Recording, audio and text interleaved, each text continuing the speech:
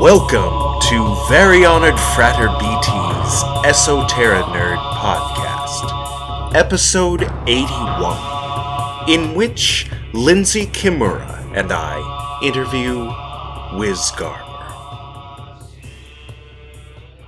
But first, Transformation and Footnotes. This is the segment in which I read my father's book, Transformations, and then in the footnotes I talk a little bit about what I just read. Transformations by John Dan Reed. Chapter 2, verse 19. Some more stuck ones came by this night. You and I both know them. They asked questions of others here, and chatted and played Ain't It Awful.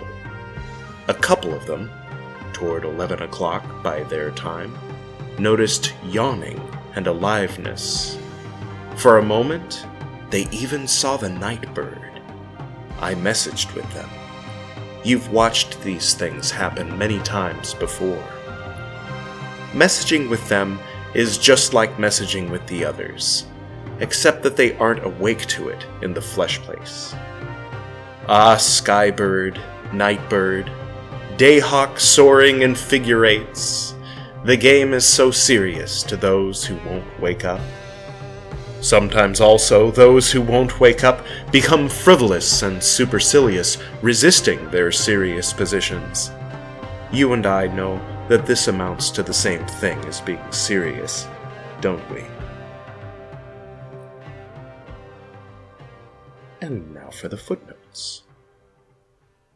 Playing Ain't It Awful is a direct reference to Eric Berney's games people play, which defined transactional analysis. Yawning and aliveness. Breath is the evidence of life. It's interesting how he talks about seriousness being a form of being asleep, and bouncing back and forth between serious and frivolous and supercilious, all being forms of sleep.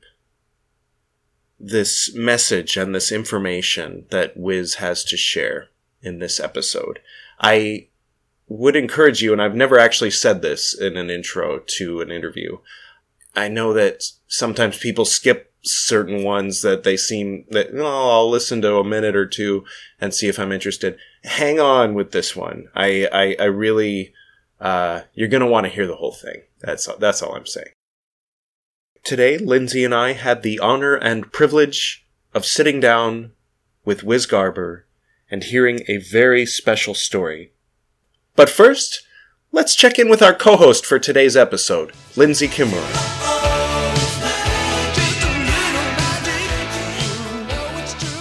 Good evening, Edward. Hello, how are you? I'm well. How about you?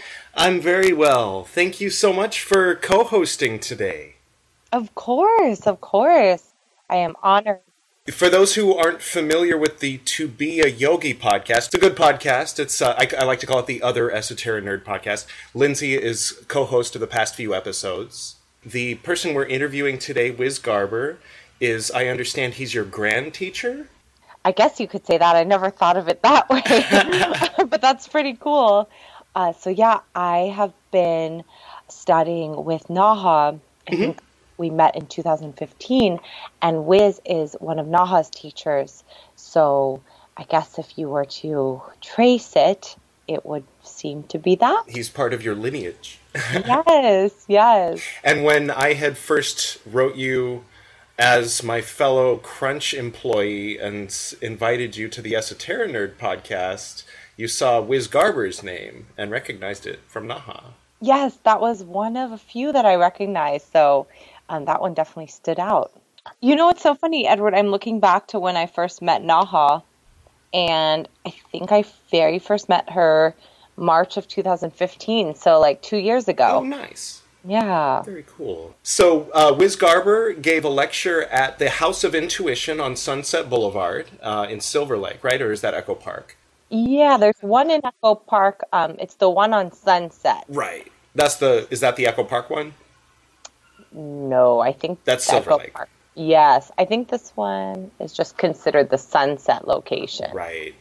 So that's the one where primarily where Naha teaches. Yes, that's where the Temple of Intuition is. And the houseofintuition.tv, they wanted us to mention. Wiz Garber is also he has recorded some classes that are available, and you can get there by going to the URL hoi.tv. Yes. So that's good. But you were away, so you were unable to attend the class. You were out of town bringing pole fitness into the mainstream by way of the Arnold. Well, continuing to do that on an ongoing mission. Yes, it was our 4th year there, so we held our championship, amateur and pro. We did a bunch of demos and pretty much integrated our sport within the other sports, which is over 50 at the Arnold Sports Festival in Columbus. Nice. And among other things, Lindsay is my pole teacher. Yes. I'm a regular student. Yes, and you're doing very well. I remember I think one of the first episodes I co-hosted, you were just starting out in the pole. I was talking about how much I sucked. Yes, and now you can climb to the top and do a bunch of tricks and spins. You're doing well. So I brought the class to you by way of this interview. I know. I felt so honored. And just for the audience that's listening, I originally told Edward, no, I'm not available because I didn't think I was qualified to interview Wiz. And but I'm so grateful and honored and just really, really touched by what I heard. Just the experience of hearing the story firsthand was really, really touching and meaningful. So I'm really grateful for you for kind of pushing that along and making it happen. Yes. Nice.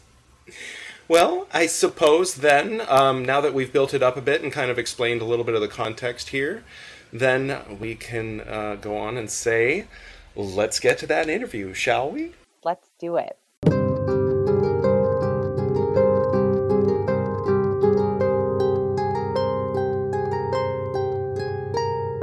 Welcome back to the Esoteric Nerd Podcast, Frater.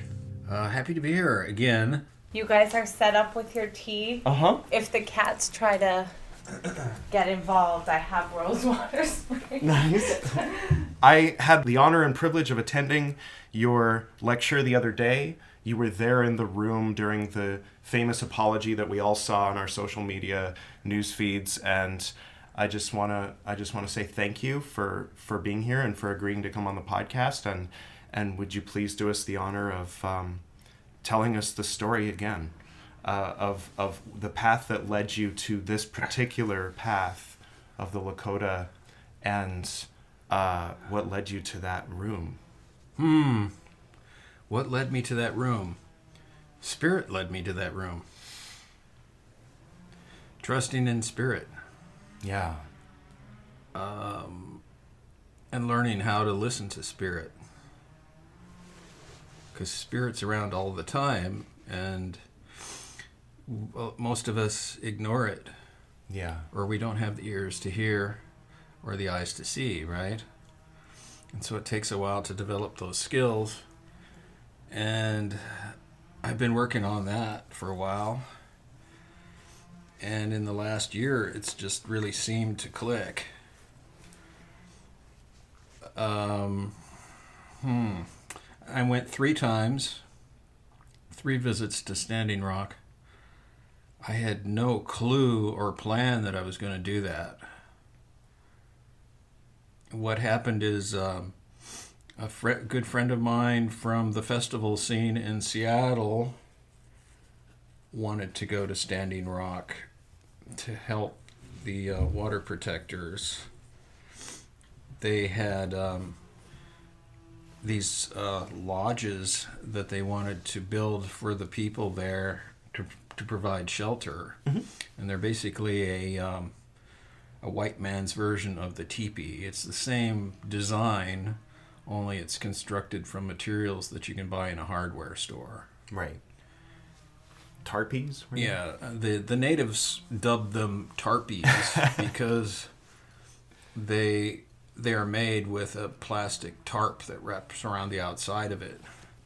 The very top of it is a circular, it's a 3-foot diameter circle made of cut out of plywood, 3/4 inch plywood with a hole right in the middle. Then you take a wood stove, and you have a wood stove inside with the chimney goes right out the middle of that wood circle. Mm-hmm. And so you don't have it open at the top like a teepee is. And the native people were very skeptical about these tarpies. They didn't think that they would hold up to the fierce North Dakota winds, and they didn't think that they'd be very warm once it gets very cold there. I mean, the winters in North Dakota are brutal. Yeah. And no one had tested out these lodges through a brutal winter. It was just the brain child of a guy named Paul Wagner, who's a native that he's a Salish Indian who lives out near Seattle. And it was his idea to build these. The idea came to him, but he, of course, had never tested them through a winter. So this was just an act of faith that these things were going to actually work. And there was a big GoFundMe created where people could contribute money that would go to building more of these tarpies and providing the wood stoves. The wood stoves were made of 30-gallon oil drums with a kit that attaches the legs and the chimney to them. Mm-hmm. So people would contribute to that, and then the wood stoves would be assembled and built, prepared in Seattle, and then some of the materials for the tarpies would be prepared in Seattle, and then a truck was donated to drive them all to Standing Rock. My friend had gone to Standing Rock, and she built the very first tarpie there in a forward camp that they had, that the tribe was trying to reclaim some of their treaty lands. Right. There were two treaties, one in the 1850s and another one in the 1860s. Their original lands given to them by the U.S. government spread from Omaha, Nebraska, all the way to Canada. And then in the 1860s, I think it was at that time Colonel Custer. White people discovered gold in the Black Hills, and so Colonel Custer was instrumental in the new treaty, which took those lands away from the tribe, later to become General Custer, and he got his. But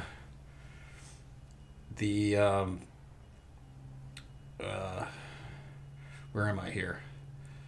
So my friend was trying to establish a camp on the treaty land, which the U.S. government now claims. And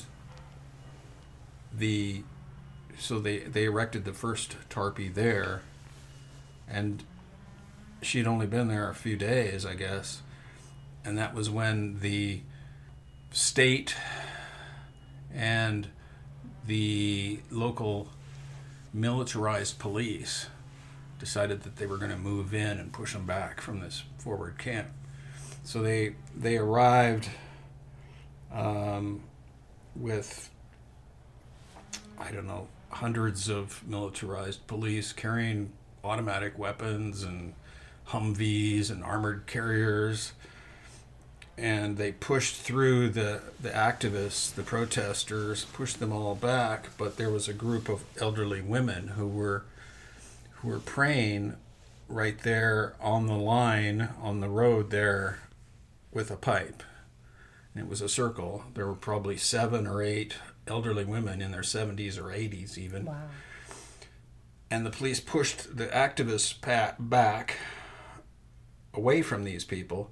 My friend was trying to help protect these women. They arrested all of these elderly women. They treated them pretty brutally. They put their arms behind their backs and handcuffed them, threw them down to the ground, searched them, took their sacred items, the abalone shells, the the pipes, threw them down on the ground, disrespected them, and my friend got arrested with them. Then her whole story of the arrest and the way that these people were treated didn't come to light until after they were bailed out, which was like 4 or 5 days later. And it turned out that they were sent to various jails throughout the Dakotas because there wasn't a whole lot of room in the jails for all the people that they were arresting. They arrested something like 70 people that day, I think. Oh my God. And they used magic marker and put numbers. They gave numbers to each person on their arms.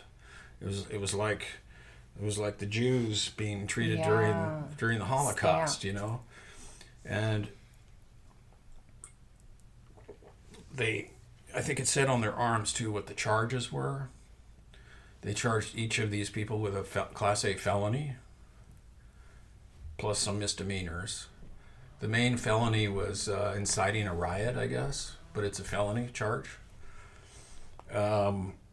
These women who were praying, they were charged with rioting, inciting a riot. They were just sitting there.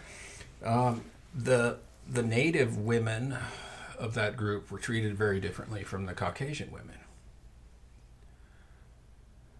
which was just outrageous to me.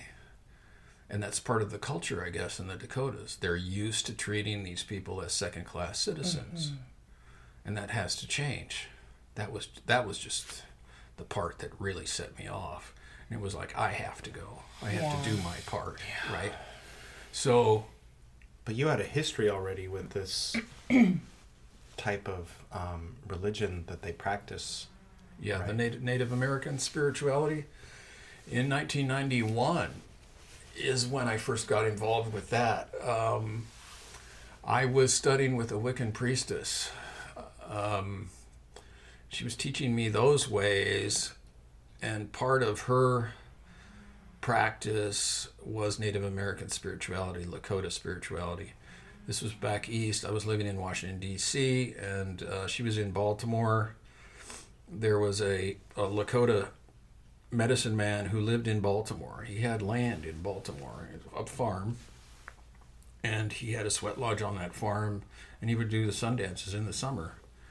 He had learned from his teacher was Bill Eaglefeather on I think it was the Pine Ridge Indian Reservation in South Dakota. He would go to South Dakota and Sundance, and he learned from his teacher, who's well known. He was I think Bill Eaglefeather worked with Frank Foolscrow. In fact, Frank Foolscrow was the ceremonial chief of the Lakota. That was the book you were showing us. What was the name of that book? That book is called Wisdom and Power. I highly recommend it. It's been like, I won't say it's been my Bible, but it's been something that I've carried around for 25 years now. So I did ceremony with him.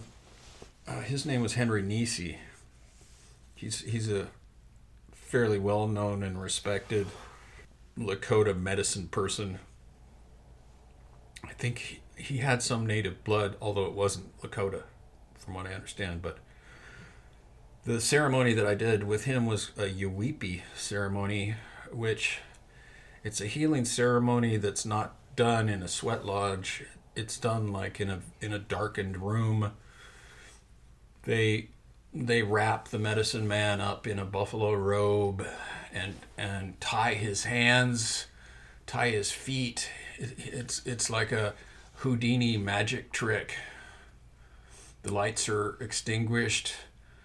He makes contact with the spirits.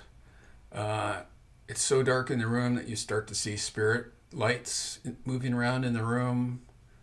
The lights come up, and he's somehow miraculously gotten out of his the bondage, you know, and the person who is trying to be healed, somehow, you know, the spirits have been called to heal that person. Then there's a pipe ceremony where they pass the pipe around. I remember smoking the pipe for the very first time. And that whole experience just totally resonated with me. I just loved it. I was like, oh, I want more of this. This is great. And then I did a sweat lodge with him. That was my very first sweat lodge in 1991. And that was really remarkable, too, because I was helping with the fire and I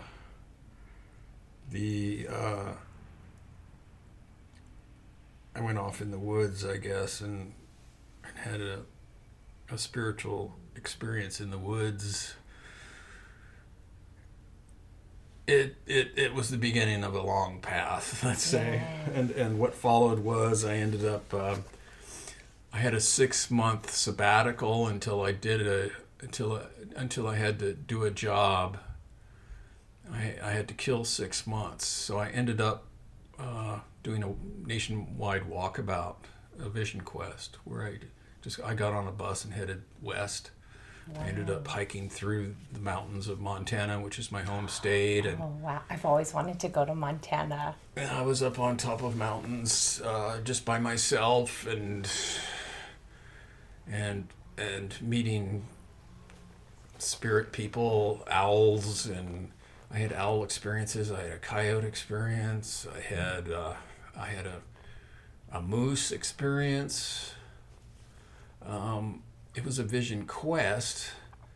Typically, the vision quest is something that a medicine man prepares you for, and he takes you up into a spot up in the mountains and leaves you there, and then you fast, and you spend the night, several nights up there all by yourself, and the spirit's supposed to come to you and talk to you and give you signs. You have dreams.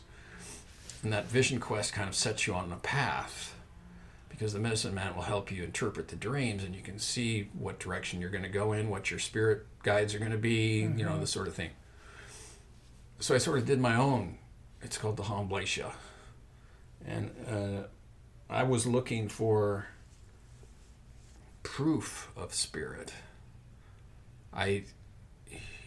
In like a visual form, or that it really existed. I wanted to believe, but I wanted substantial existential proof. Yeah. I can relate with that. And I was getting indications of it,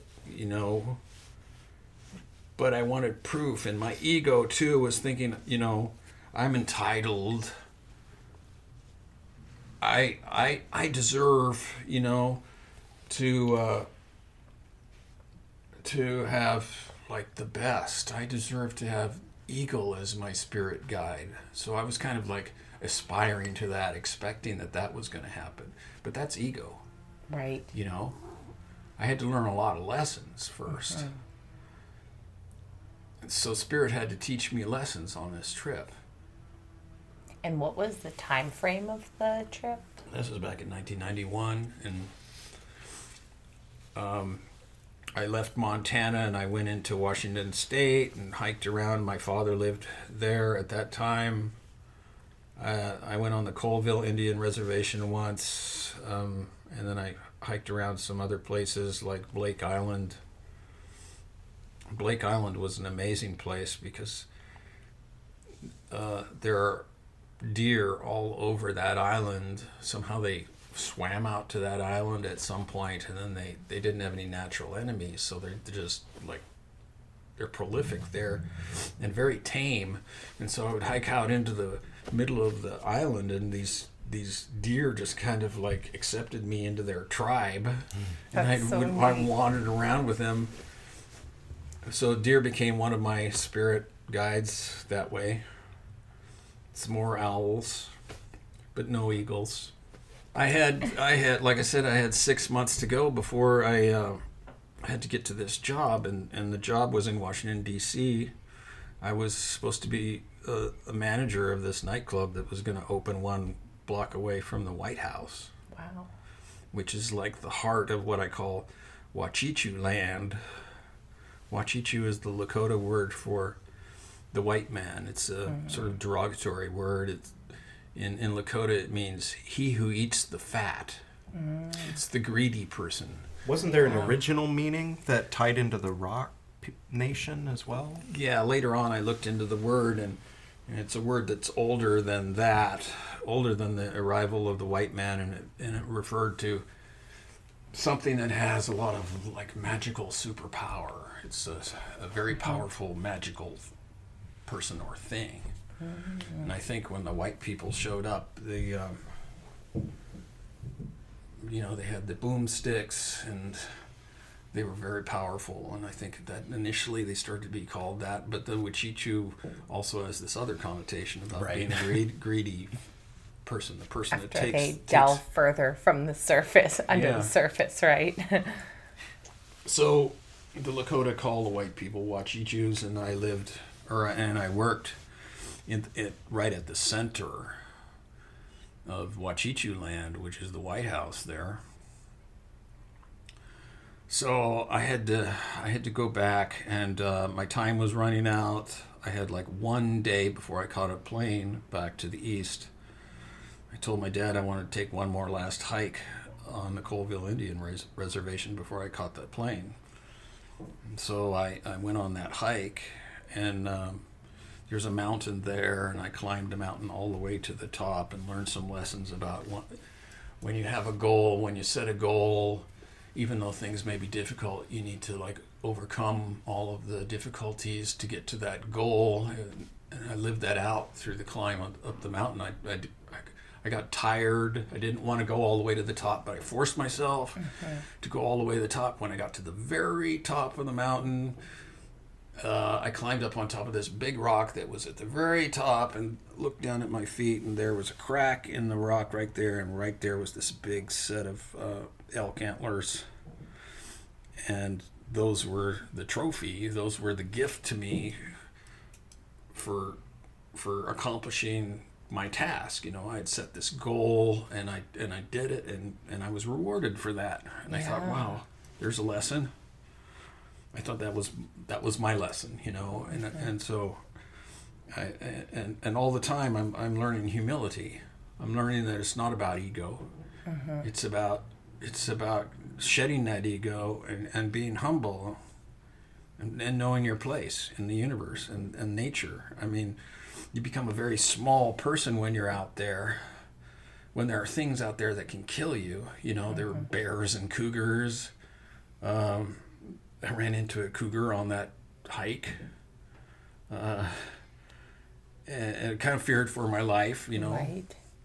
So I came down off the mountain, and I was going to meet my dad on the beach. He had a boat, and he was going to take me back across the lake, and I thought, well, that was my 6-month walkabout, my 6-month vision quest. These are the lessons, right, that I had learned. And I was feeling very humble because I had not been rewarded with this eagle spirit guide. I guess I wasn't, entitled. I wasn't good enough. And I came all the way down to the beach and turned a corner, and I looked down at my feet, and there's an eagle feather laying right in the middle of the path. Wow. And of course I got all chills running up and down my spine. I got tears running down my face, and it was like, I was like, okay, I believe in you now. Yes. I love that story. And so I picked that up and put that in my bag and took it back to the East Coast, and told my Wiccan priestess friend about it. I told her the whole story. I had to thank her because she set me on the path. And actually, that Christmas, I gave her that feather. Oh, wow. I gave it away. Yeah. See, the natives also have a tradition called the giveaway. It's very important to give back to your teachers, not to lust after stuff, not to be attached to stuff. So that was, a spirit told me, well, you got that gift, but don't hold on to that too much. Yeah. Yeah. And I gave it back to my teacher. Reminds me of a full circle. Yeah. It makes me think of this rose that I kept once, and I didn't want it to die or lose its redness, so I covered it with red fingernail polish, and then over the course of years, and green fingernail polish for the stem, and over the course of years, it became dust on the inside, like it just completely decomposed and dried out. And then one day when I went to grab it, it just crumbled in my hands, and it just fell apart. Crazy. It was amazing. That was another kind of interesting lesson. Like, I tried to make this rose last forever, and this is what happens. This is what you're left with. Yeah, we're not like, It's not meant to last forever. Things. We Yeah. just non-attachment. Yeah. We're sort of jumping ahead, fairly recently, I've been a student of Hinduism and yoga. Oh, cool. And for about 10 years, the last 10 years, I guess. But again, they teach the same thing. So many of the teachings of Hinduism are so similar to the teachings of Lakota. Mm-hmm. So many similarities, including the fact that we call them Indians. Yeah, that's Right. interesting. What was the white buffalo calf woman? She gave 7 gifts. The Lakota sacred tool for communicating with the spirits and what they call Wakantanka is the pipe. Sometimes it's called the peace pipe. That's sort of a naive way of calling it. In the movies, you see the Indians inviting the white man to come and smoke the peace pipe with me. Yeah. And they do that, but it's much more ceremonial than what you see in the movies. They create a sacred space with that pipe and call in the spirits with it.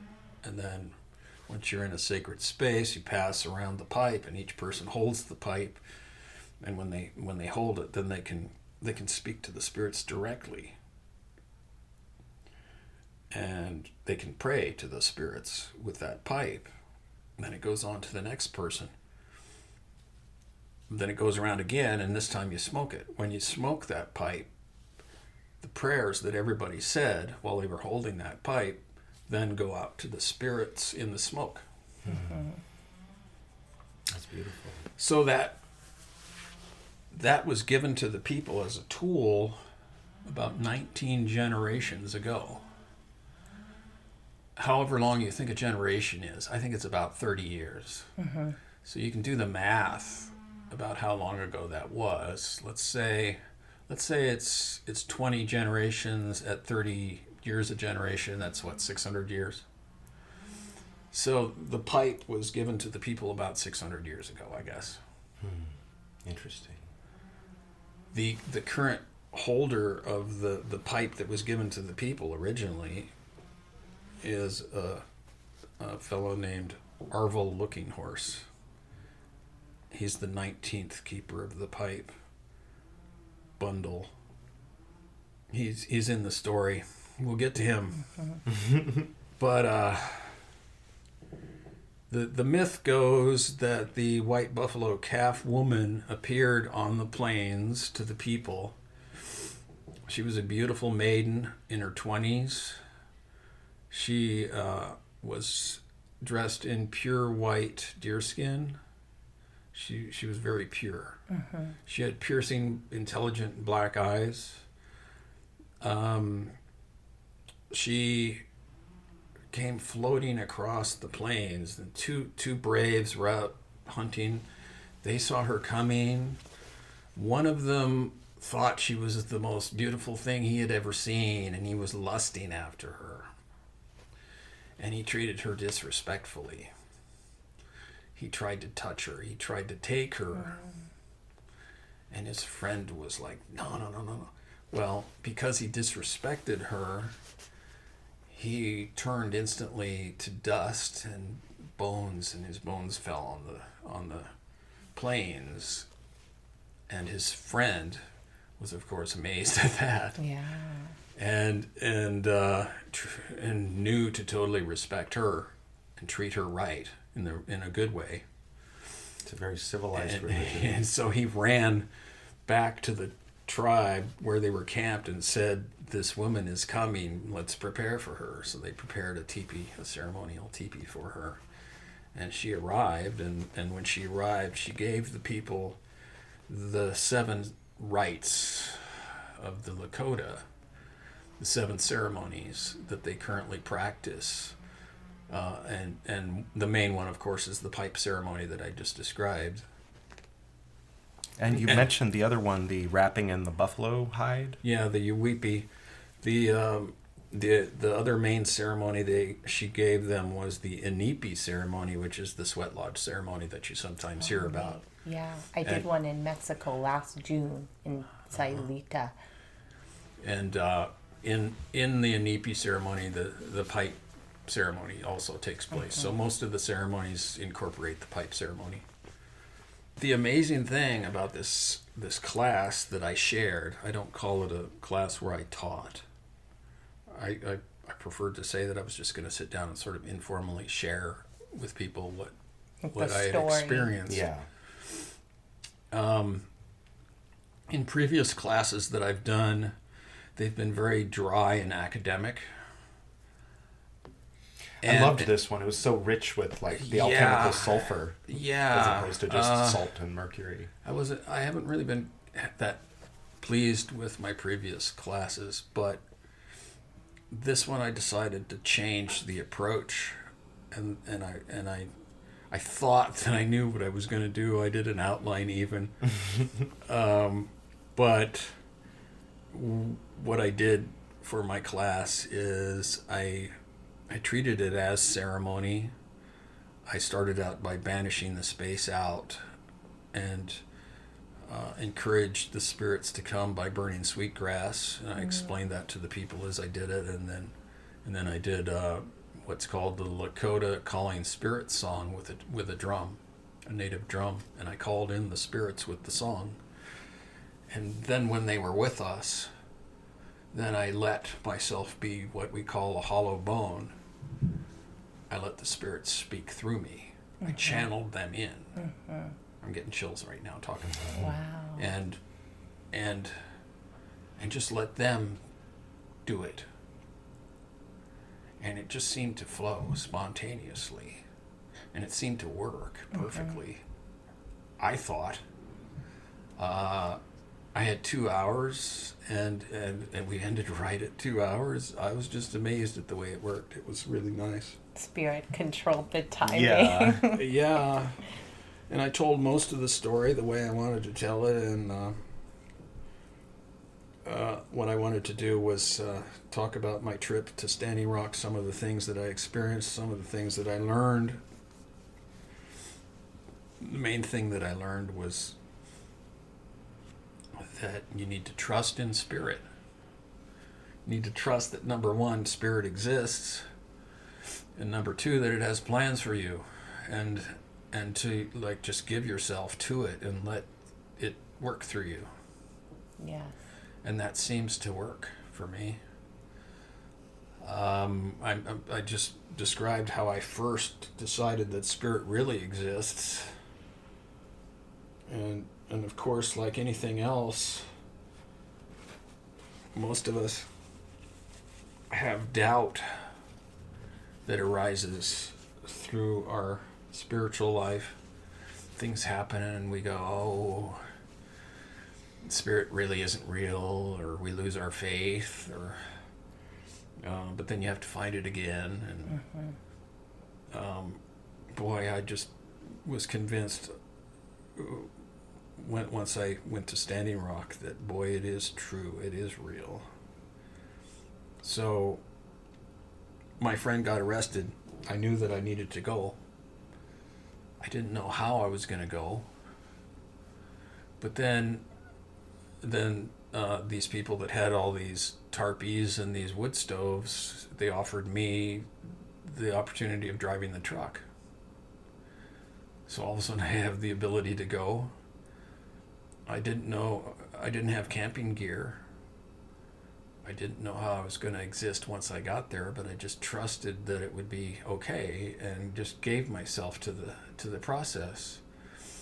And so we picked up 40 wood stoves and materials to build tarpies, filled up the truck. We had an activist group from Seattle.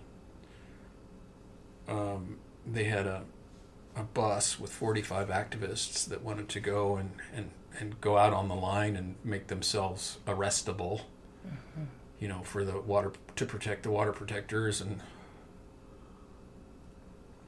so we went in a convoy, the big truck that I had and this big bus, and then we had 2 other vans, and we drove straight through 30 hours, and we got to the camps, and there are multiple camps. Once you get there, the main camp is called the Oceti-Sakowin camp, which was the main Lakota Sioux. Oceti-Sakowin means the 7 council fires. There are 7 bands of the Lakota tribe, and they haven't really gotten along for the last 100 years. They've never come together and camped together. The last time they camped together was when it was at the Battle of the Little Bighorn, when they annihilated General Custer. The historical thing about Standing Rock is that the 7 councils came together, the 7 bands came together and camped together for the first time in over 100 years. Wow. That's the name, Oceti-Sakowin, the 7 council fires. The way that camp was established was Chief Arvil Looking Horse, the keeper of the White Buffalo Calf pipe. He's the ceremonial chief now. He established a sacred fire. And there are various ways they establish camps, I guess, from my understanding. You can establish a warrior camp if you're on the warpath. You can establish, and it has to do with the intent of the camp. When you establish the fire, you establish the intent of the camp. You can establish a hunting camp. You're out hunting. This was a prayer camp. This was a sacred prayer camp. He established the intent of the whole camp, which was to be peaceful, nonviolent, to protest the Dakota Access Pipeline crossing their lands. They consider it their lands. The U.S. government does. The original treaty. According to the original treaty, yeah. It's 1 mile away from the current border of the reservation. So that's the technicality that the U.S. government is using to be able to do it. So as soon as you enter that camp, you're in sacred space. And it's pretty powerful sacred space. It's the intent of all of the people that were involved, plus this is so close to the source of spirit. You can have a spiritual teacher out here in LA who may have learned through like 3 or 4 generations of people from that original source. But here we were with the source. Yeah. These are the real people, right, who are doing it the right way, And he holds the original pipe that's 600 years old, at least, right? So it was a really powerful thing. And in that camp, they were very pure of intent. There was not supposed to be any weapons in that camp, contrary to what you hear in the media or the propaganda. There were not supposed to be any drugs, no alcohol. They gave us all an orientation the very first day we were there, where they kind of told us what the expectations were. Were they pretty welcoming to everybody who wanted to help? Well, I received the call when Arvil Looking Horse created that fire. Yeah, that was a magical working. And a call went out on the astral. He established an egregore, a magical current, right? those of us who were paying attention heard the message, right? And I got the message loud and clear. It's that you need to come. We need your help. We'll take care of you once you get here. And when I heard that, I was like, I have to go. He used social media. That was one of his tools. But he still sent this thing out on the astral too, you know. I did read it on Facebook, I think. The actual written out request to come. So they said you can't have any drugs. A lot of people ask, well, is marijuana a drug? And they said yes, it is for these purposes. It was your conduct had to be very, very proper once you were in the camp. They had a lot of things that they required of us. We were not allowed to take pictures once we were in the camp, unless we got special permission as a member of the media. That was allowed. I'm not really sure what that was all about. I think there's a very old prohibition against taking pictures because they feel that steals their spirit. Yeah.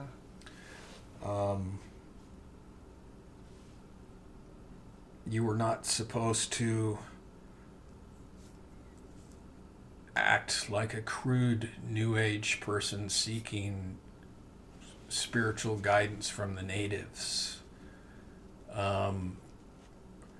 That could be a bit rude because they had, in each of the camps, they had at least one sweat lodge. It's like the church.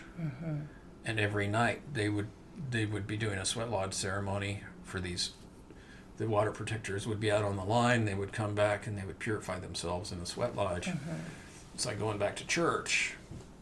So these ceremonies are going on all the time, and you're not supposed to take pictures of the sacred fire. You're not supposed to take pictures of the ceremonies because it's rude.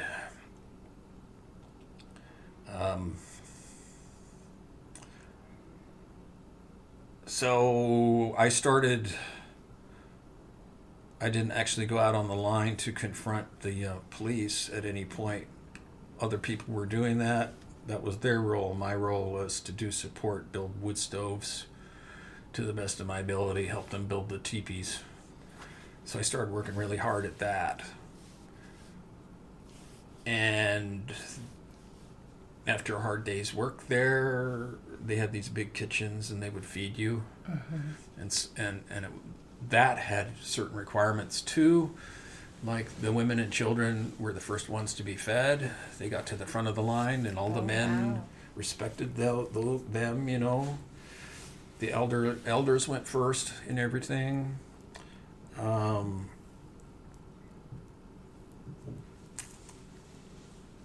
had been doing that for a couple of days, and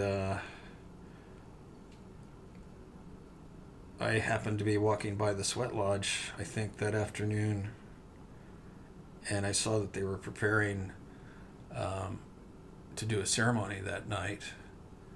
And even though we had been told that we were not supposed to go and ask to do ceremony, some spirit or something told me that now was a good time. And so I approached the fire tender, and in a respectful and good way, I offered him tobacco, and I said, I really need to sweat.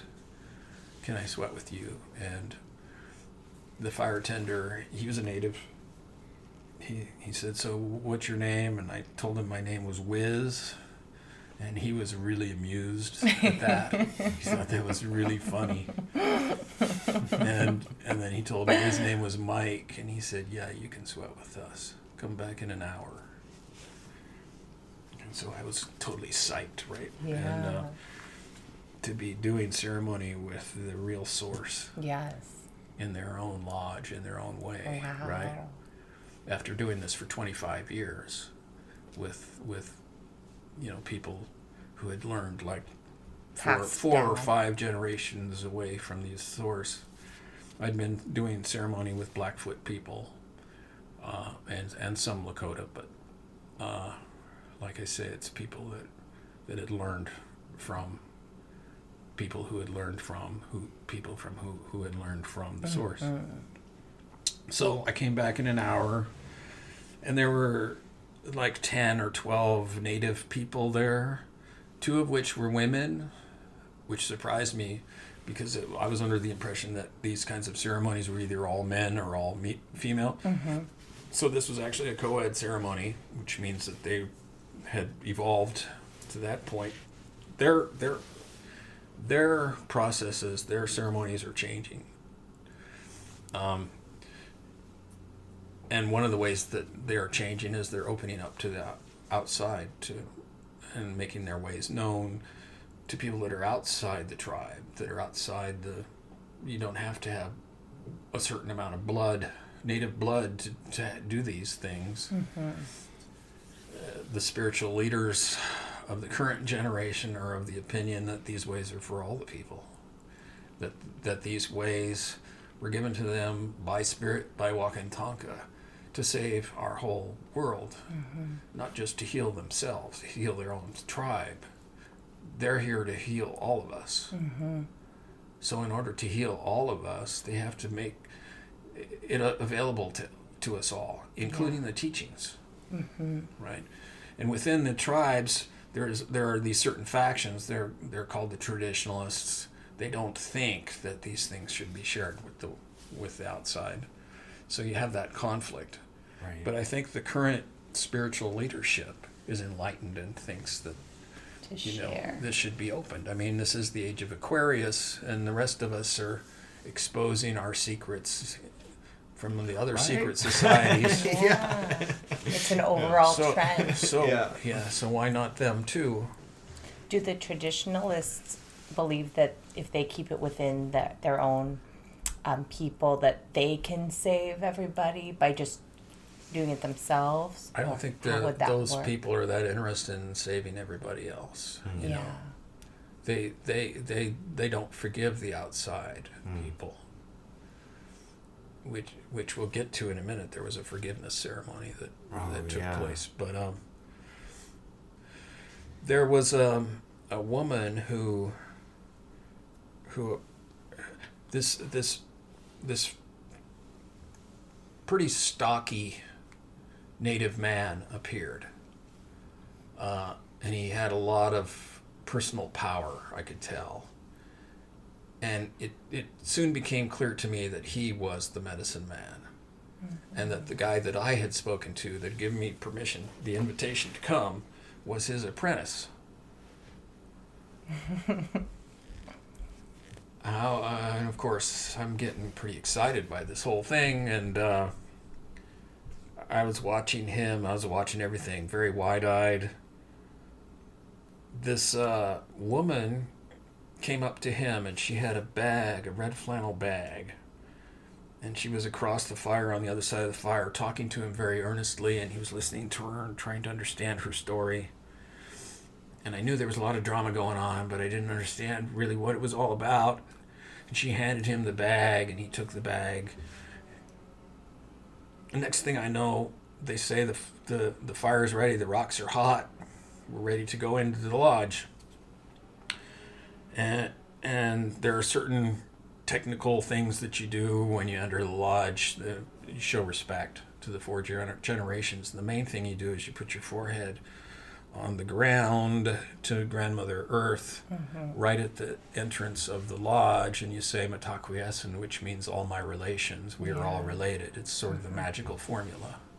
That indicates that you are showing respect for the ways, you know the ways, you're not a naive person, and they saw me do that. So they knew that I was probably okay at that point. and I went in. You move in counterclockwise, or clockwise, sunwise is what they call it, inside the lodge. And I went in there, and I was in the back. And in the first round of the ceremony, that's when they call in the spirits, and the medicine man had his drum, and he was singing, and he was calling in the spirits with the spirit calling song, and I happened to know the song. I knew the words, so I was singing along, and they could hear me singing, and they knew that I knew the songs, and so of course he must be okay. So I was accepted inside the lodge. There was a Cheyenne sun dancer in there. There were 2 or 3 sun dancers in the lodge, including the medicine man. You can tell a sun dancer because they have wounds, they have scars on their body, usually right about here. We can talk about that in a minute, about what happens during the sun dance. Like up by the armpit, just for them. Like It's between the nipple and they pierce the skin above the pectoral muscle right about here in the sun dance. It's a way of sacrificing their body, sacrificing for the people, for the good of the people. To be a warrior in the tribe, to be a leader of the tribe. Back in the old days, you had to sun dance. You gave to the people. You proved to the people that you wanted to help them, serve them. Wasn't that one of the 7 rights given? That by is the one of the 7 rights. Yeah, White Buffalo given to the people by the White Buffalo Calf Woman. And so the medicine man had the scars. The Cheyenne fella had scars.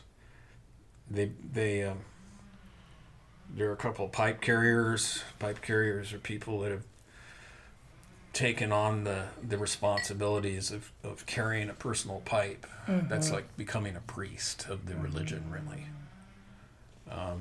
There are a lot of lay people, I think, in the religion who are pipe carriers. But once you pick up the pipe, it's a responsibility. It's like if somebody comes to you with tobacco and needs your help, and asks for your help or asks for you to heal them or help them, you're obligated. You have a certain obligation to do that. And that's why over the years and years, over the 25 years of me being on the path, I've been resistant to picking up the pipe because it's such a heavy responsibility. I wasn't sure I was prepared for that. Yeah. And again, it's an ego thing too. Right? There are some people who jump on the path at a young age and they think they're entitled, and God Wakantanka's gift to the world, and they want to pick up a pipe, but that's ego. That's not. They're not doing it out of humility. Like they go to the pipe instead of the pipe coming to them. Yeah. Yeah. It's best, like the eagle feather. It's best that the eagle feather is given to you, not that you go out and get it. Right. You know, buy one. Yeah, buy one. And you can buy pipes too, but the best way is to make your own, I guess. Yeah, my mother-in-law made her own pipe. Yeah. So we're in the lodge, and we get to the 4th round of the lodge, and I guess I should talk about what the Inipi ceremony, the sweat lodge, is really about. It's a purification ceremony. It's a ceremony. The sweat lodge represents the womb of the mother. It's the womb of Grandmother Earth. You're actually going back into your mother's womb. And when you go back inside that lodge, it's like going back to that state that you were in before you were born. You're floating in another dimension before coming into this existence. It's comfortable, it's warm, it's moist, you're innocent, pure. So you go into that sacred space, and when you're in that sacred space, you can communicate directly with the spirits, the spirit world, your ancestors. It's like a door is opened to any of those spirits to talk to them easily. And they can come in and talk to you, and you can talk. Everybody in the lodge will pray in their own way, sometimes out loud, sometimes to themselves.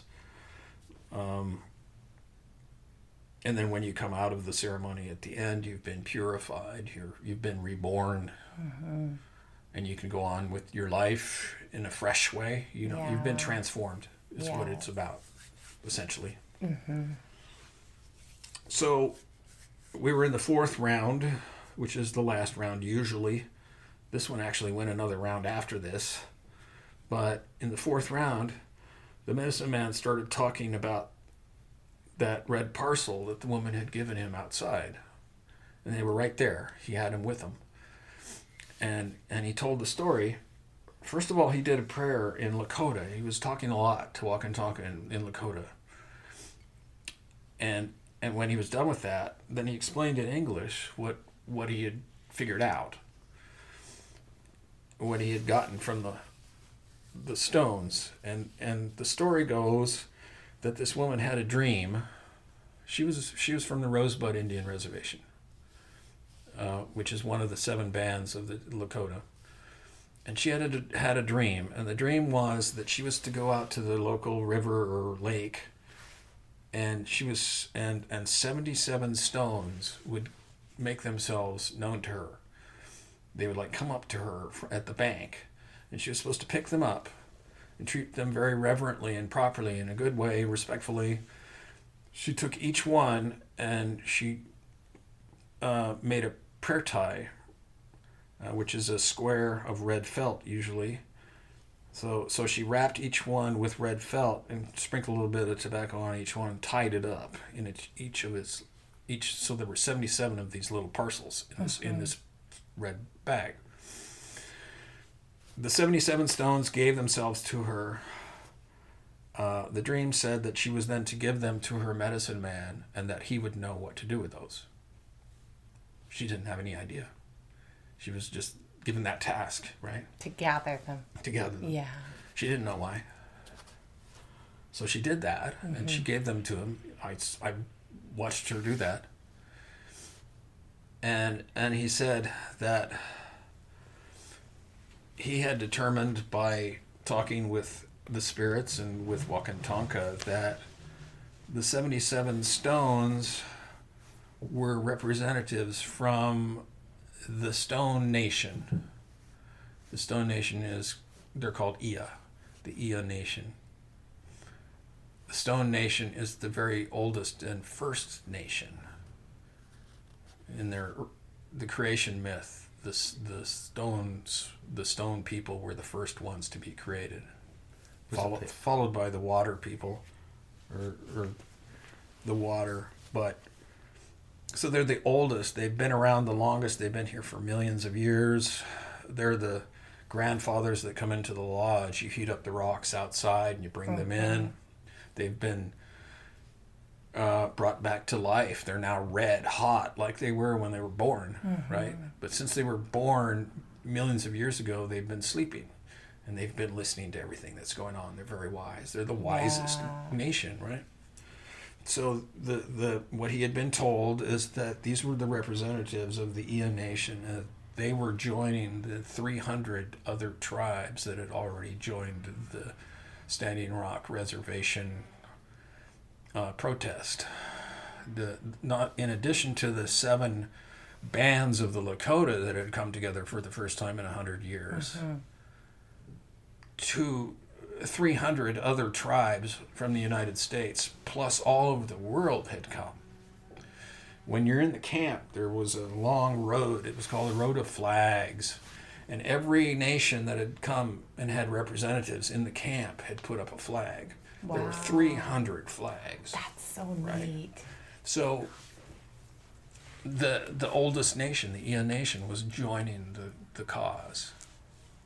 Was that the Iya Wachichu? Yeah, he called them Iya Wachichu stones. And when I heard that, I was like, why would you call it Wachichu? Right. The rock white people? Man. Yeah. But then that made me look up the meaning of the word, and I discovered that the very old meaning of it is a kind of a revered magical thing. Yeah. And I think that's what he very meant. Interesting.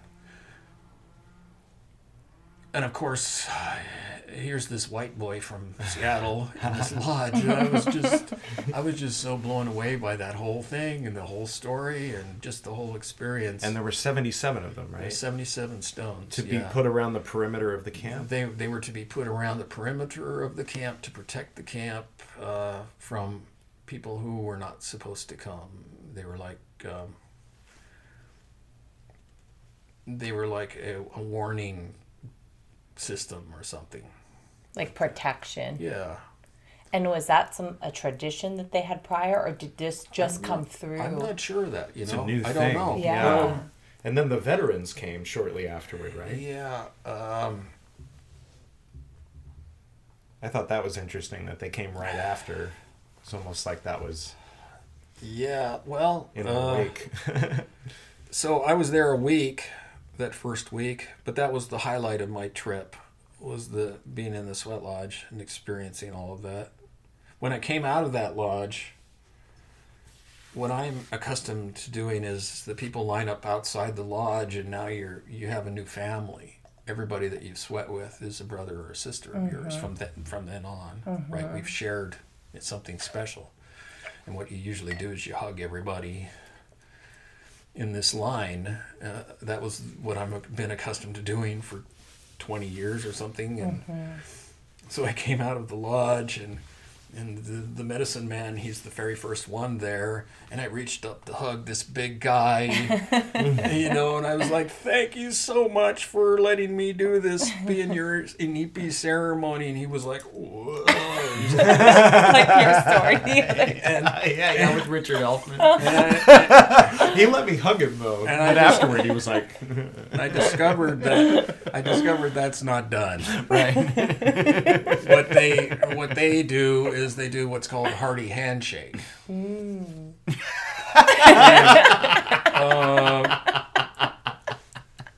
Part of the reason why it's not done, I've discovered, is because that they do these sweat lodge ceremonies commonly during the Sundance.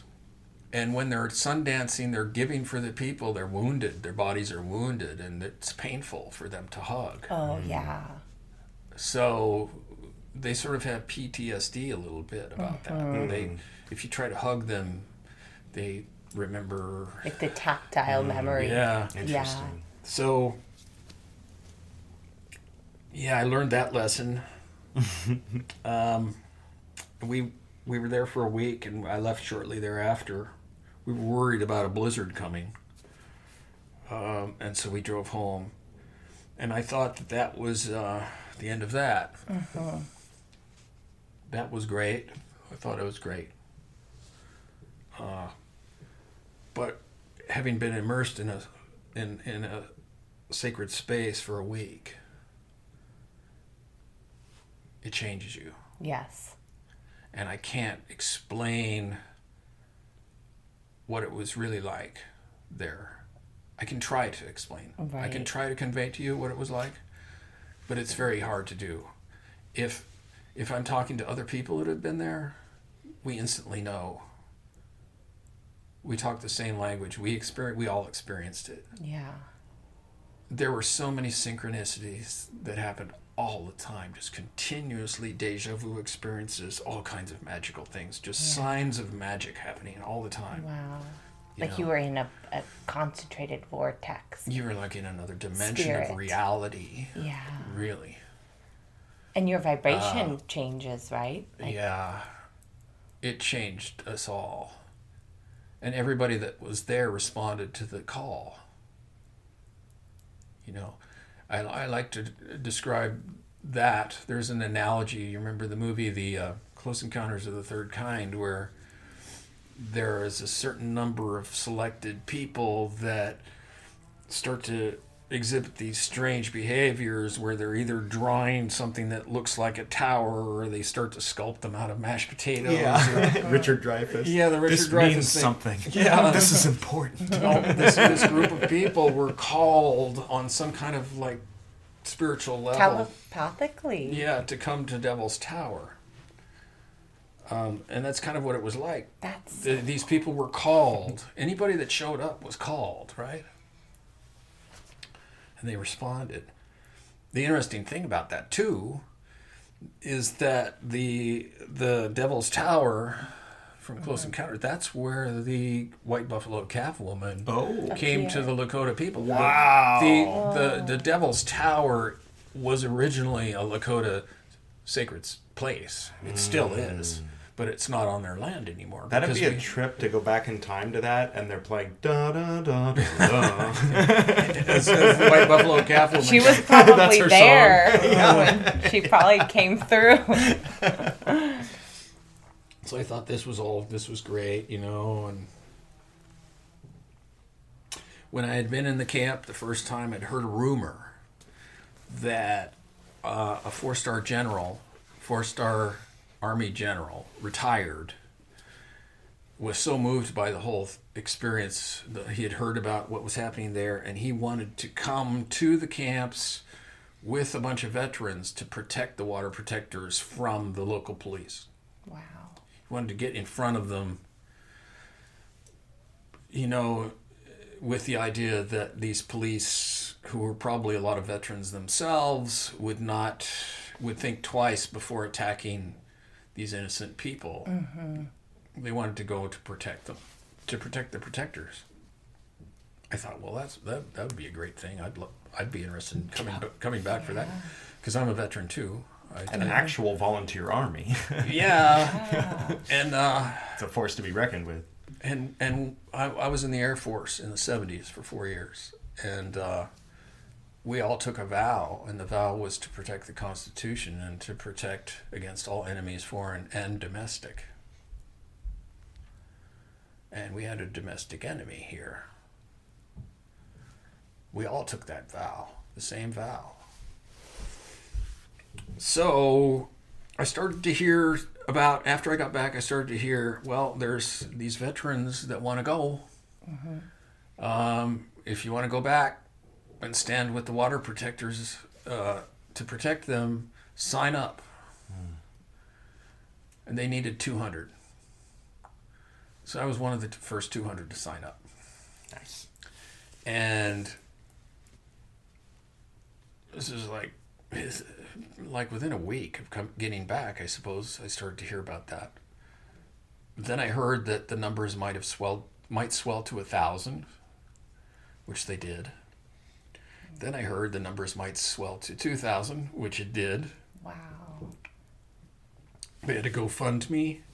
It was raising money to help get the people there. Mm-hmm. They raised over $1 million. Oh my gosh. Then I heard that they had cut off the sign-ups at 2,000 because they couldn't handle. It was too hard to do the administration, the management part of it. Because people were scrambling to try to organize this. Yes. They had $1 million to spend. They had 2,000 people to get there from all over the United States. How are they going to do that? They were going to charter buses, and they had to do all this in a very quick time. Mm-hmm.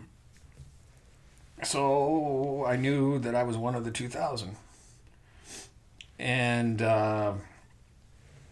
the people that had donated the truck for my first trip decided to donate the truck for another trip. And again, I was invited to be the driver. Uh-huh. This time we took more wood stoves. We took 20 more wood stoves, more materials for more lodges. Plus, we picked up donations from all over Seattle, and we packed that truck to the rafters with donations of all kinds: generators, sleeping bags, tents, medicines, boxes of medicines, foot warmers, hand warmers. You name it, people donated it. Anything you needed. And we were on the news when we left. There were 2 charter buses full of veterans from Seattle, and we pulled out of Seattle and headed east for the second time. And the idea was to get there on December 4th. And on December 4th, we would all gather, all 2,000 of us, and march down the road into the camp, which would have been quite a spectacle. We took a route that was different from the first time. It was more southerly, and we ended up going into South Dakota to the Cheyenne River Reservation, where the veterans were sort of meeting first, and then they would all go north. As soon as I got there, that was Eagle Butte, South Dakota. As soon as we got there with the truck, I knew that I had to head north to the camps. I couldn't wait for everybody else. So we just took the truck. I took off. We went through the blizzard north, and we got to Standing Rock December 4th in the morning as the sun came up through the blizzard. And the first thing that struck me about the camp this time was that there were a lot more people and that there was snow everywhere. And I was going to be able to test out whether those tarpies could withhold themselves in the middle of a blizzard and in the middle of the snow. I ended up sleeping in the tarpie then, and the tarpies performed well. Not a single one fell down. We ended up building 45 or 48 That's of these lodges and putting wood stoves in them. Not a single one blew down, and they were very warm inside, even when it was way below zero. Wow. How many people could you fit in one? Comfortably about 6. You could get more in. You could pack more people in there, but usually there were like 5 or 6 people in one of those lodges. So we arrived on the 4th. The veterans started trickling in all day. It wasn't organized in any way. We didn't march in as we thought we were going to do. In the afternoon that day, it was a very sunny day. Lots of snow everywhere, though. And the people that had been there, plus the veterans that had gotten there, plus the people that were already there, sort of spontaneously decided to surround the camp by holding hands and creating this huge circle all the way around the entire camp, which was sort of a ceremonial thing to do, sacred thing within a sacred circle, right? And as people were doing that, the word started to trickle out, started to be received that the Army Corps of Engineers had denied the permit for the Dakota Access Pipeline to be drilled underneath the lake, underneath the river, underneath the Missouri River. The Army Corps had decided that there had to be an environmental impact statement done, an investigation before the permit could be given to them. So basically we had won. The pipeline had been prevented from being made under the lake. So there was this huge celebration that took place. I think now that the timing of that was on purpose. I think the Army Corps of Engineers was forced to do that because of all the veterans showing up that day or threatening to show up that day. Yeah. So not only were 2,000 vets arriving that day to this huge celebration, but there were at least I would say 2,000 vets on top of that who came in their own vehicles. Nice. So you had all these vehicles arriving all day long. You had 4,000 people showing up in this camp. And the camp was kind of unprepared to take care of all these people. But still, it's a huge celebration, and they're not going to turn anybody away, of course, because they asked for these people to come. It was that day was the culmination of the magical working that Orville Looking Horse had done when he established that sacred fire so many months before. That sacred fire had been lit for 24 hours a day, 7 days a week, and manned ever since it had been lit, right? So it was a pretty powerful magical working. And then we saw the results of it. I mean, that was the most powerful magical thing I had ever experienced. Yeah. Did they do a closing ceremony? No, they didn't close. Still going, right? I don't think anybody knew what to do at that point. That night, I planted myself next to the sacred fire. That was sort of the the brains of the center point of everything, and there was just like this huge swirling energies all around me all night long. There were fireworks going off. There were people arriving into the camp cars. It was like Times Square in New York City almost. There were, on those Avenue of the Flags that I was talking about, there were cars that were constantly streaming into the camp down that avenue, and I went out and looked at license plates. There were license plates from every state of the union. Wow. So I went over and I sat at the Sacred Fire. I stayed there for 3 hours or something like that in the middle of the night and just watched everything and soaked up the energies. And there were 3 native elders sitting on the bench next to me. They were there the entire time. They were much older than me. They looked like they might have been in their 80s. Very stoic native guys. One of them had one of those black stereotype Indian hats, cowboy hat kind of thing, that he was very proud of, obviously. And they were watching, they were sort of like supervising. And it was very clear that these elders were very much involved in establishing the whole thing and kind of running it. And I watched them for a long time and just felt very privileged to be in their presence.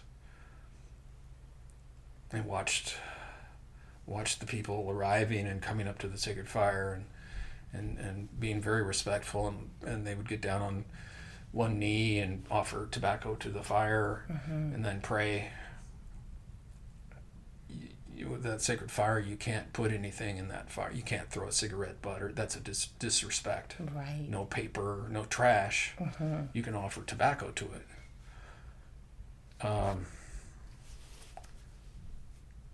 And then after a while, I got up and shook hands with each one of those old gentlemen and looked them in the eye and said, "Thank you very much for this. This is just such an honor. It was such an overwhelming honor to be in that space with them."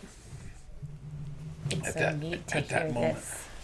So then I ended up doing a pipe ceremony with some veterans that night in a very drafty army tent that they were trying to sleep in the middle of a blizzard. And we had heard, when I was sitting out at the fire, we had heard that the next day there would be a ceremony at the local tribal casino, which was 7 miles up the road. And the ceremony would be the spiritual elders of the tribe thanking the veterans for coming. Now, that word hadn't gotten out to everybody, all the veterans. It was word of mouth. And somehow, since I was in the right place, I was at the Sacred Fire, somehow I had gotten the word. And that was miraculous in itself. That was spirit working right there. Because otherwise I wouldn't have gone to this ceremony. I wouldn't have known about that ceremony. Yeah.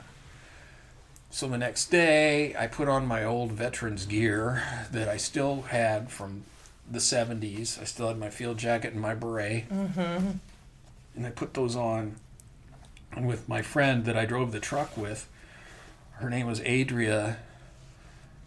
Adria's amazing. She was a paratrooper in the Army. She could do anything.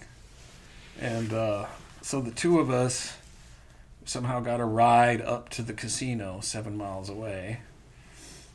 And we went in the auditorium there and waited for the elders of the tribe to show up. And there were only about 300 of us veterans there. So only 300 of us had heard about this, right? And finally the elders arrived. They were on Indian time, which they don't watch the clock the way we do. Is it like island time? Yeah. And I had heard that the elders of the tribe were coming. I didn't know that it was the spiritual elders of the tribe. You know, there's political leaders, and then there's the spiritual leaders, right? Cool. This was the spiritual leaders. That's so cool. So who shows up? Leonard Crow Dog. He's the eldest and obviously the most revered of them. He's a medicine man who made his name as a spiritual leader at the Wounded Knee occupations in the 1970s. And he was much older now. He's been doing ceremonies since the 70s. He was in a wheelchair, and he had two big Lakota Braves on each side of him, behind him, big bodyguards. Mm-hmm. I remember from the photos. Yeah. And he was obviously the main one that they were revering, the venerated leader. Arvel Looking Horse, the keeper of the pipe, was there. His brother Ivan was there, Ivan Looking Horse. And that's when I learned that Ivan Looking Horse was the medicine man in my Sweat Lodge ceremony from my first trip. Oh. Ivan Looking Horse, one of the medicine men of the tribe, is one of the spiritual leaders, the brother of the keeper of the pipe. He was the one that I had done ceremony with. He With was the 77? With the 77 Wow, stones. it's so And- interwoven. Yeah. And Marvin Sparrow was there, or one of the Sparrow brothers. He's a Native American church roadman, a peyote teacher. He was there. A woman named Faith Spotted Eagle. She's a female medicine person, leader. So they were not so much political leaders, but the spiritual leaders of the tribe. And these are the ones that are setting the sort of spiritual theme or flavor of the tribe now. Yes. And, I was talking about, do they want to keep the ways to themselves as the traditionalists of the tribe want, or are they of the opinion that these ways are for all the people, to be shared with all the people? Well, these were the leaders here that are deciding this, the modern leaders, and these are the ones that want to share, right? So all of them do a speech. Ivan does his speech. Arvel does a speech. Ivan, his brother, does a speech. One of the things that I wanted to do, one of my tasks on my to-do list for my second trip back, was to find out if it was okay for me to tell a story about the 77 stones in the lodge, because the rule usually is that whatever takes place in the lodge stays in the lodge. You Right. don't talk about it with the rest of the world. I felt uncomfortable sharing it with people unless I knew it was okay. And we have some idea how this ends because we're sharing it with the world right now. But go on. So somehow I wanted to contact him or find him. I felt drawn. I was going to, if I failed to contact him, I was going to feel like somehow my journey is unfulfilled. Right. So he does a speech to the entire group. He's talking about welcoming us and thanking us and whatnot. And for some reason, he starts telling a story about 77 stones. And he starts talking about the stone people and how the stone people have joined with the rest of us and how important that is. And then he sort of like pauses for a moment, like something's telling him to say something, and he says to everybody, "The story of the 77 stones needs to be told to the world." Yay! So you didn't even have to ask. Yay! He told me that. And that's when the moment I knew I could ask you to come on for a second episode.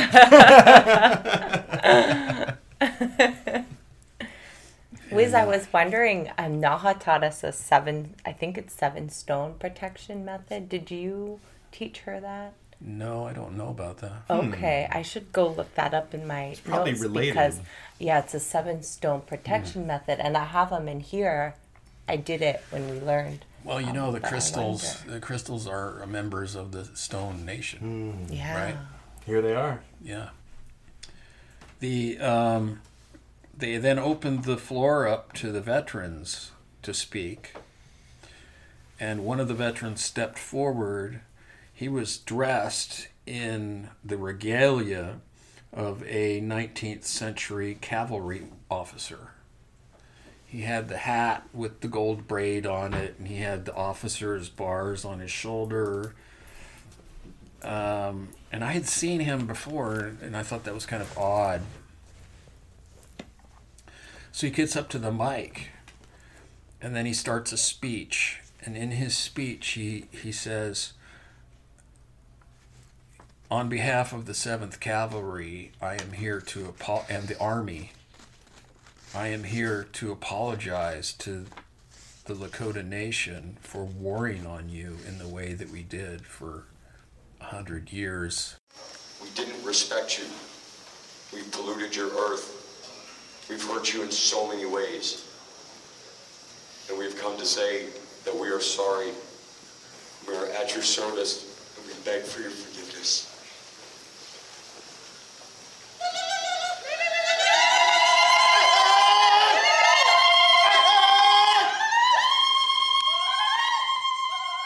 I don't think the natives expected it. I don't think the vets expected this.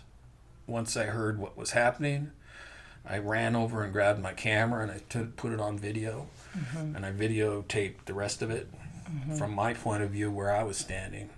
There were media people up on the stage who were videotaping it from another angle. You can see in their videos, I'm in there with my holding my camera up over my head like this. Then there are about 10 of them, I think, from the 7th Cavalry. I'm guessing they all got down on one knee and they said, "We are at your service." And there wasn't a dry eye in the place. I mean, it was just totally quiet. Tears. It was a very moving moment. And I think this is the moment that people saw on the next day. Just waves went out. I felt so privileged to be in that spot right then. Ever since that day, this has been the background on my phone. Yeah. It's the picture of what he's talking about. The See, actual and I'm standing like right back in for Yeah. here. So, Yeah. so there's this like silence after that. And then my friend Ivan Looking Horse steps forward and he says, We're going to sing a song for them. And we're going to use the stage.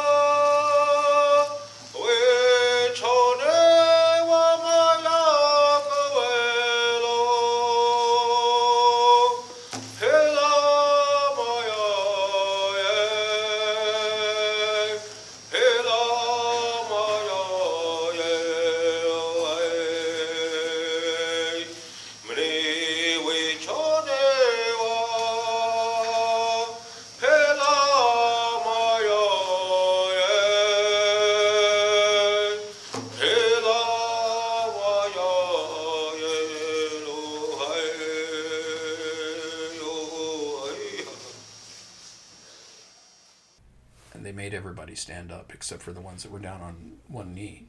And then he had his drum, the same drum that he had had in the lodge with me, that he had been singing the Calling Spirit song.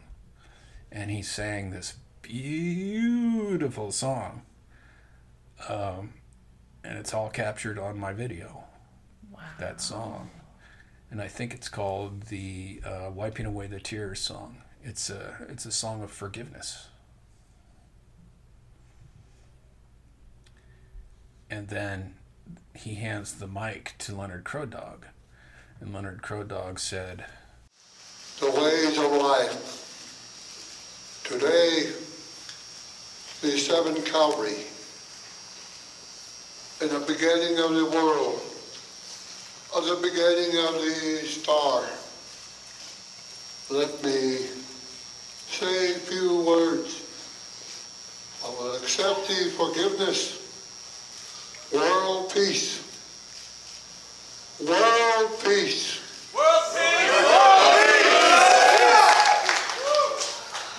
We will take a step. We accept your apology and we forgive."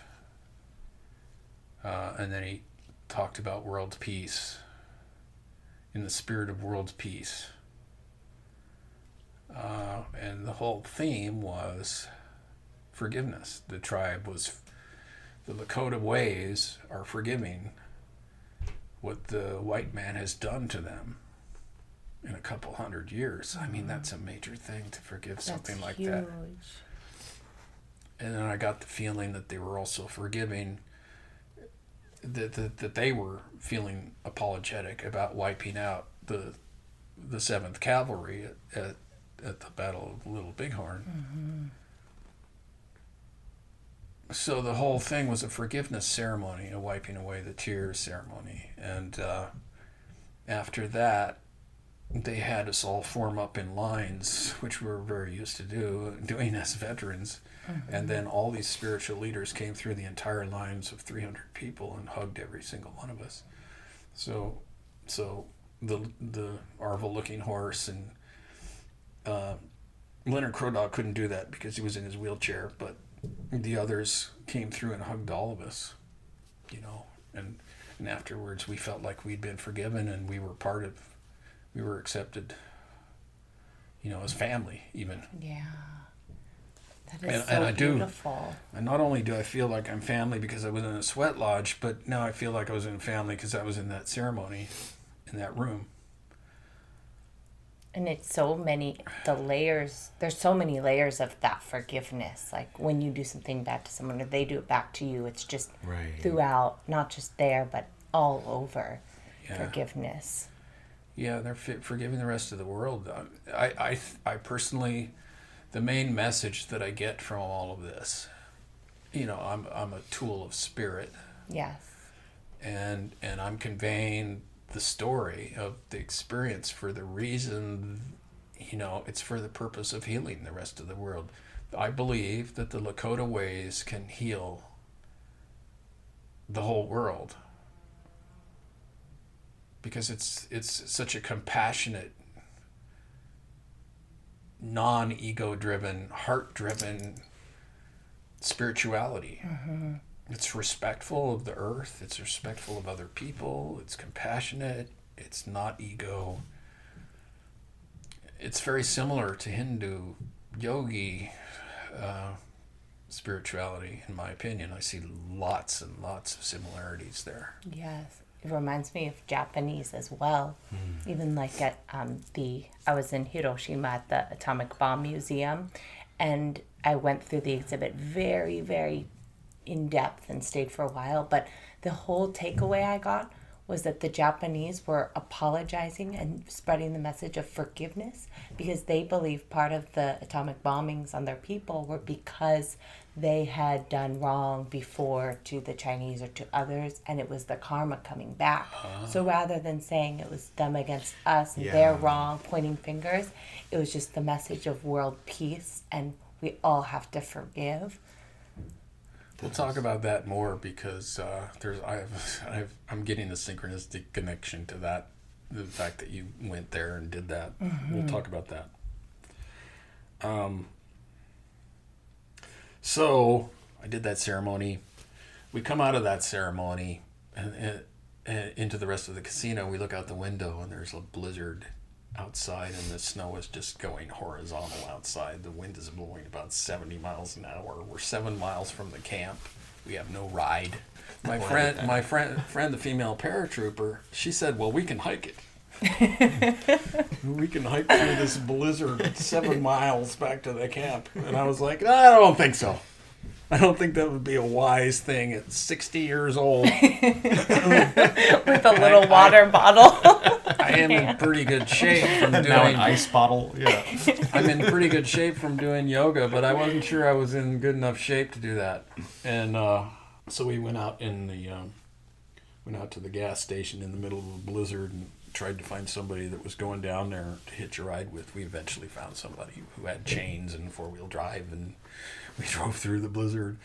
We got back into the camp finally, and I spent the night in one of our tarpies in the middle of a blizzard where the wind is blowing 70 miles an hour, and it was below zero. It was the chill factor was probably about 40 below,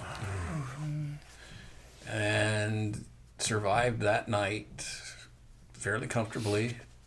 There was a little hole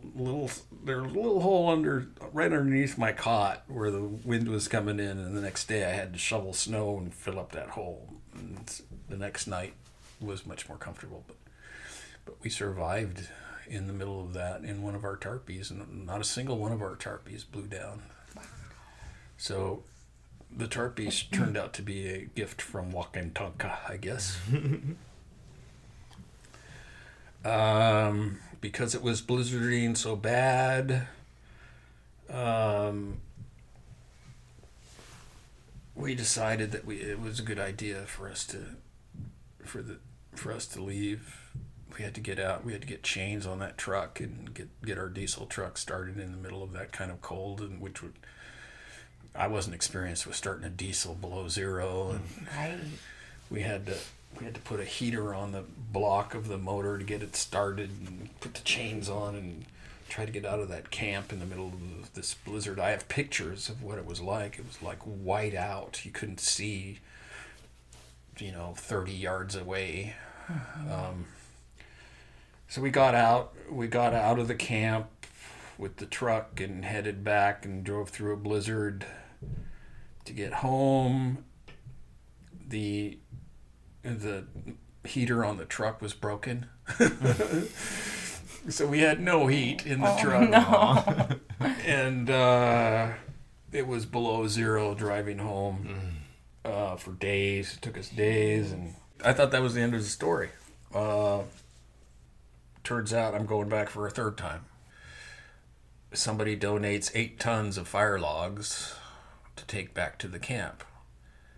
The people that had the truck donated the truck again. Again, I'm asked to drive the truck. So I end up going back for the third time. Wow. Do you know when you're leaving? Oh, this already happened, right? This happened Oh, already. yeah. So it's now January. Okay. I'd been there in November. I was in there in December, and now I'm going back in January. So every month. And so we headed back to deliver these 8 tons of fire logs. It turned out that my friend that had been arrested originally, the one that was my inspiration to go in the first place, she communicates to me on Facebook, and she tells me that she has this ceremonial teepee and that it needs to be returned to its owner. She doesn't explain why she had it, but it was her responsibility to get it back to its owner. And somehow that ceremonial teepee had ended up on somebody's truck that was going back to Seattle. It went back to Seattle, and it wasn't supposed to go to Seattle. Oh, no. So this ceremonial teepee is in Seattle. I'm coming back to Standing Rock. I'm in Seattle. So, I need to go get this ceremonial teepee. It's out on Whidbey Island. It requires me to drive to take my own pickup, get on 2 ferries. I have to track down where this house is. I go and I talk to the guy, and it's in the garage. So we put it in the back of my truck. I bring it back. We put it in the back of this truck that's going to go to Standing Rock, along with all this 8 tons of firewood. So I take the ceremonial teepee. We go back to Standing Rock. We get there. It takes us days to deliver the firewood to the proper place. We end up having to leave that in Fort Yates, which is about 8 miles away from the camps, I guess. It's on the Standing Rock Reservation. We're giving them to the tribe. Was it as cold at that point? Oh yeah, it was pretty cold. Yeah. And we discovered on the trip that they hadn't fixed the heater, which they said they did. So we're driving around without any heat again. And I had gotten very sick on that last trip. I didn't mention that. I ended up in the hospital Oh my gosh. with an asthma thermal. attack because of the dealing with the cold Yeah. for such an extended period of time. And I told them I wasn't going to go back in that truck unless they fixed the heater. Mm-hmm. They said, yeah, we fixed it. Well, it wasn't fixed. And so we're back there. We finally deliver those 8 tons of fire logs. I still have this feeling, this nagging desire to make contact with Ivan Looking Horse. There's unfinished business between the two of us. I find out that the ceremonial teepee that we need to return is Ivan Looking Horse's ceremonial teepee. Third time. Now this time, we have to take the teepee to his home, and he lives in South Dakota. So on our way out from we've completed our mission. We've delivered the fire logs. We're going home. We took a southern route. We went down into South Dakota to where he lives, and we rendezvoused with him in the middle of the night out on the plains, lit only by the headlamps of our vehicles. Mm-hmm. And we transferred the ceremonial teepee from our truck to his vehicle. He was very appreciative of getting back his ceremonial teepee. He thanked my co-pilot, and we were actually bringing home from the camps my friend, the woman who had been arrested. Originally, she had been in the camps for 3 months. Mm-hmm. We were bringing her home to Seattle, so she was also with us. She had been entrusted with the ceremonial teepee too. Now, how that happened, I don't know. Everything seems But- so perfectly timed. Yeah, synchronicity Yes. just exponentially. So Yes. I'm very aware of that synchronicity. I listen to that. That's a sign. Yeah. So what's it telling me? It got to where he was gonna thank me. And he reached out to shake hands with me, and as he reached out to shake hands in thanks for the ceremonial teepee, I presented him with tobacco. And I said, we've met before. We met in the sweat lodge when the 77 Stones made their appearance. We met 2-3 weeks later when you thanked us, veterans, for coming to the camp. I was in that ceremony with you. Mm-hmm. And so we meet again for the 3rd time, and this time I'm asking you to be my teacher. And I'm asking you to show me the ways of the pipe. I'm ready to pick up the pipe now. I want to do it in a good and respectful way. I want to do it in the proper way. Mm-hmm. I want to learn the proper way from the source. I would like to be taught the proper way to do the Inipi ceremony, this sweet sweat lodge ceremony, and I also aspire to Sundance. And he was sort of taken aback.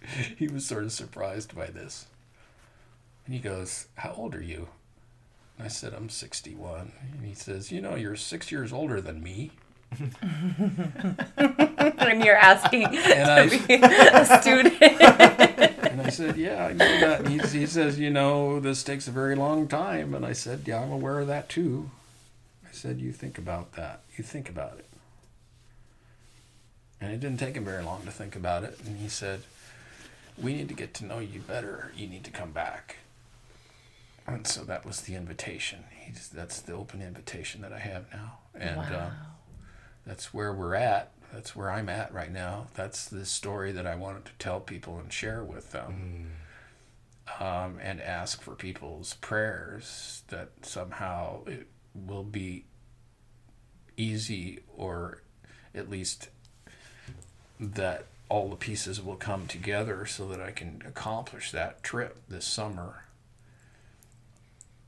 I think all I have to do is trust in spirit. If I trust in spirit, it will happen. Yes. That's the moral of the story that I wanted to tell. It's called The Great Mystery because I call it The Great Mystery because that's one of the names of Wakantanka, the Great Spirit or the Great Mystery. The reason why they call it the Great Mystery is because they believe that our minds are just not capable of being able to comprehend what Wakantanka is, what the spirits are, what the dimensions of reality are. It's just beyond our abilities. They don't think either that they can prove that these things exist, but they don't think that anybody can prove that they don't. It's a mystery. They respect that mystery. That's the core of what it's all about, and I wanted to share that with people. And I think that's one of the messages that Spirit conveyed to me with this whole experience. Yes. That I have this responsibility to share not only the story, the inspirational story about the existence of Spirit, but to share the ways. You know, Frank Fool's Crow, the ceremonial chief, he said these ways are for all the people. That's not incredible. Just for them. And that these ways can save the rest of us. Yes. And your role is transmitting all of that, right? Like you I said, think the so. vessel, I and think you're sharing. I need to share. And, to the extent that Ivan can give me insights that I can share too, Yes. I would like to learn what I can and then come back and share these ways. Yes, and I find it really interesting when you said at the beginning, comparing your academic lectures versus the way you did it in March, just a few days ago, how it's more of that storytelling tradition because the oral tradition is how they, that's the original way. Yeah. So you're already doing it without even planning. Yeah. The other thing too is, I have these other paths that I follow, the Hermetic tradition too, and yoga, the Eastern tradition. I'm interested in the unity of all of these things, the way they finding the heart. That's what you're doing too. Yeah. They all overlap. They're all talking about the same things, the same themes. They're just using different techniques and different words. Yes. I kind of look at it, the sources here, and these are all the paths, and you're just Like the rays of the sun coming down. Yeah. The other thing too that I've learned recently that seems to be a theme is that the technical aspects of things, the details about how to do stuff, saying the right words when you're doing ritual, making the right actions, all of these things are relatively unimportant. Yeah. The thing that's really important is the intent of the operator, whether they're sincere, whether they're humble. That's what is really important in a magical working. It's not the details. The technicalities. You can't screw up a ceremony by mispronouncing a word or saying something out of order or something like that. That's like when you were talking about being a healer when you were a child, before anybody had taught you Reiki, just knowing. Yes, like the more pure you are, the more powerful. Yeah. Even I run this dance competition. That's the event that I was coming back from. And now the levels are getting so high that the techniques are out of this world. It's like in ice skating when they went from the single axel to now they're at quadruples. And people are doing such technical, great things and artistic and presentation-wise high. Paganini on but the it's violin. the people who have that additional element, the invisible, the X factor, that spirit that's flowing through them. Yeah. That's who wins because their techniques, it's not as important as that magical element. And it's not what they're focused on, or at least they make you think that's not what they're focused on. They make it look easy. Yes, it's something that you can't really, it's just, the more open you are, the more your prana is flowing, then it becomes obvious. Yeah. There's two other things I want to say. Sure. I went to the Sacred Fire one night at the camp, and it was the middle of the night. And like I said, they burn 24 hours, 7 days a week. But they're not always manned. Somebody might check up on it, you know. Go away, do something, and come back and make sure it's still going. And there wasn't anybody there. And so I offered tobacco, and I went down on my knees and called in the spirits and prayed, and something told me that I needed to gather some of the ash from the sacred fire. And I was told that it was a good thing. It wasn't disrespectful. I was good doing this in the proper way, for proper reasons, right? So I took some ash from the fire, sort of as a relic. Maybe something that could be used in ritual, something that would connect us back to the spirit, you know, to the magical working. And I went back to the truck to put it in the truck. When I put it in the truck, I closed the truck door, and it's the middle of the night, it's dark, out on the North Dakota prairie in the middle of a sacred prayer camp. And out of the darkness came this young Native woman. She was probably about 20, 21 years old, very young, very pretty. And she started talking to me, and she was asking me, it was the Backbone campaign truck, and it had the big logo on it, and she was asking me what we were doing, what that was all about, and I was explaining the activist group that owned the truck and what we did, and she was talking about what she was doing and how she was supporting the youth council for the tribe, and how they were trying to find good role models for the kids to grow up with, and she seemed like she was a spiritual leader or being trained to be one, or she spoke very eloquently for her age, and I was really impressed by her. She had an aura around her that I've seen before with people who have a magical spirit. And something prompted me to tell her my own feelings, that I felt like I really respected the Lakota ways, and I felt that their ways could save us all. And I said that Frank Foolscrow had been my spiritual inspiration for years, for about 25 years, and that I carried his book with me most places, Wisdom and Power, and I had it back in the camp at that moment in my teepee. And she looked at me very solemnly for a couple moments, and then she said, "Frank Foolscrow is my great-grandfather." Oh, wow.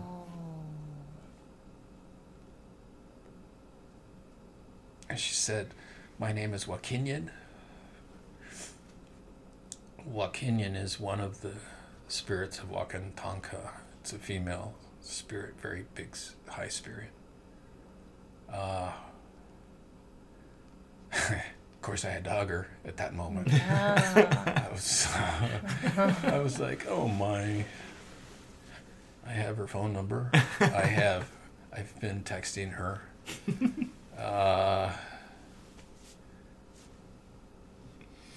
She told me, Frank Foolscrow's great-granddaughter told me that the spirit of Frank Foolscrow is in me.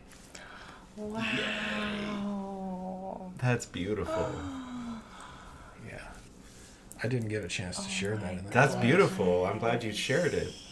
I'm glad you shared all of this. This has been a really special episode. The other thing is that I wanted to share something that I didn't share in the class the other day, and that's the words of Orville Looking Horse that I continue to hear, continue to feel the need to share. And what he said is, we all have to have hope, and we all have to believe in spirit. If we have hope and we believe in spirit, we can all create miracles.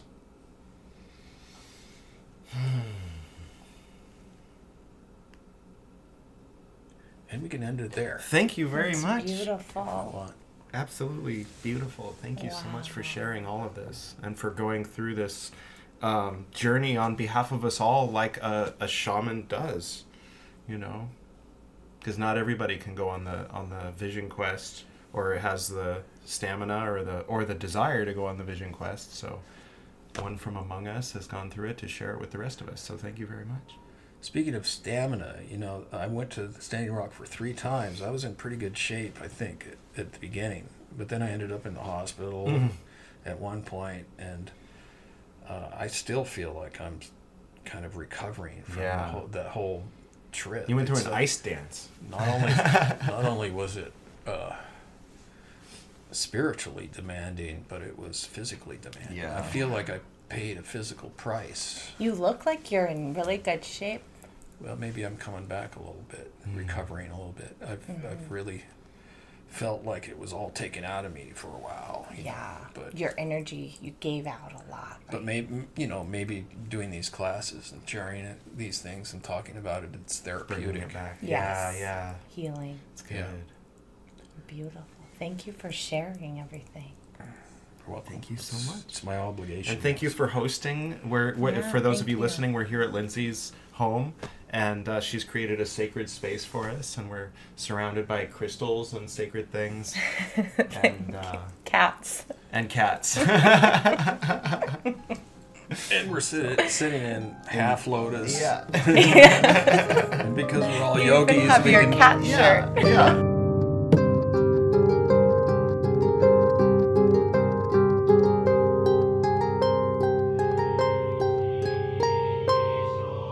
Thank you, Wiz Garber, for being our guest on the Esoteric Nerd podcast tonight. Thank you to the Lakota peoples for allowing your traditions to be shared with the world. Thank you to Lindsay Kimura for being our co-host for tonight's episode. Thank you to Susumu Ueda and his father and the other monks at Jofuku-in Temple on Mount Koyasan for the music you're hearing right now. Thank you to Tangerine Dream for the album Ricochet, which was used for the Transformations and Footnotes segment. Thank you to Camille and Kennerly, who played the harp leading into and out of the interview. And most importantly, thank you to the Esoteric Nerd listening to this podcast. Until next time.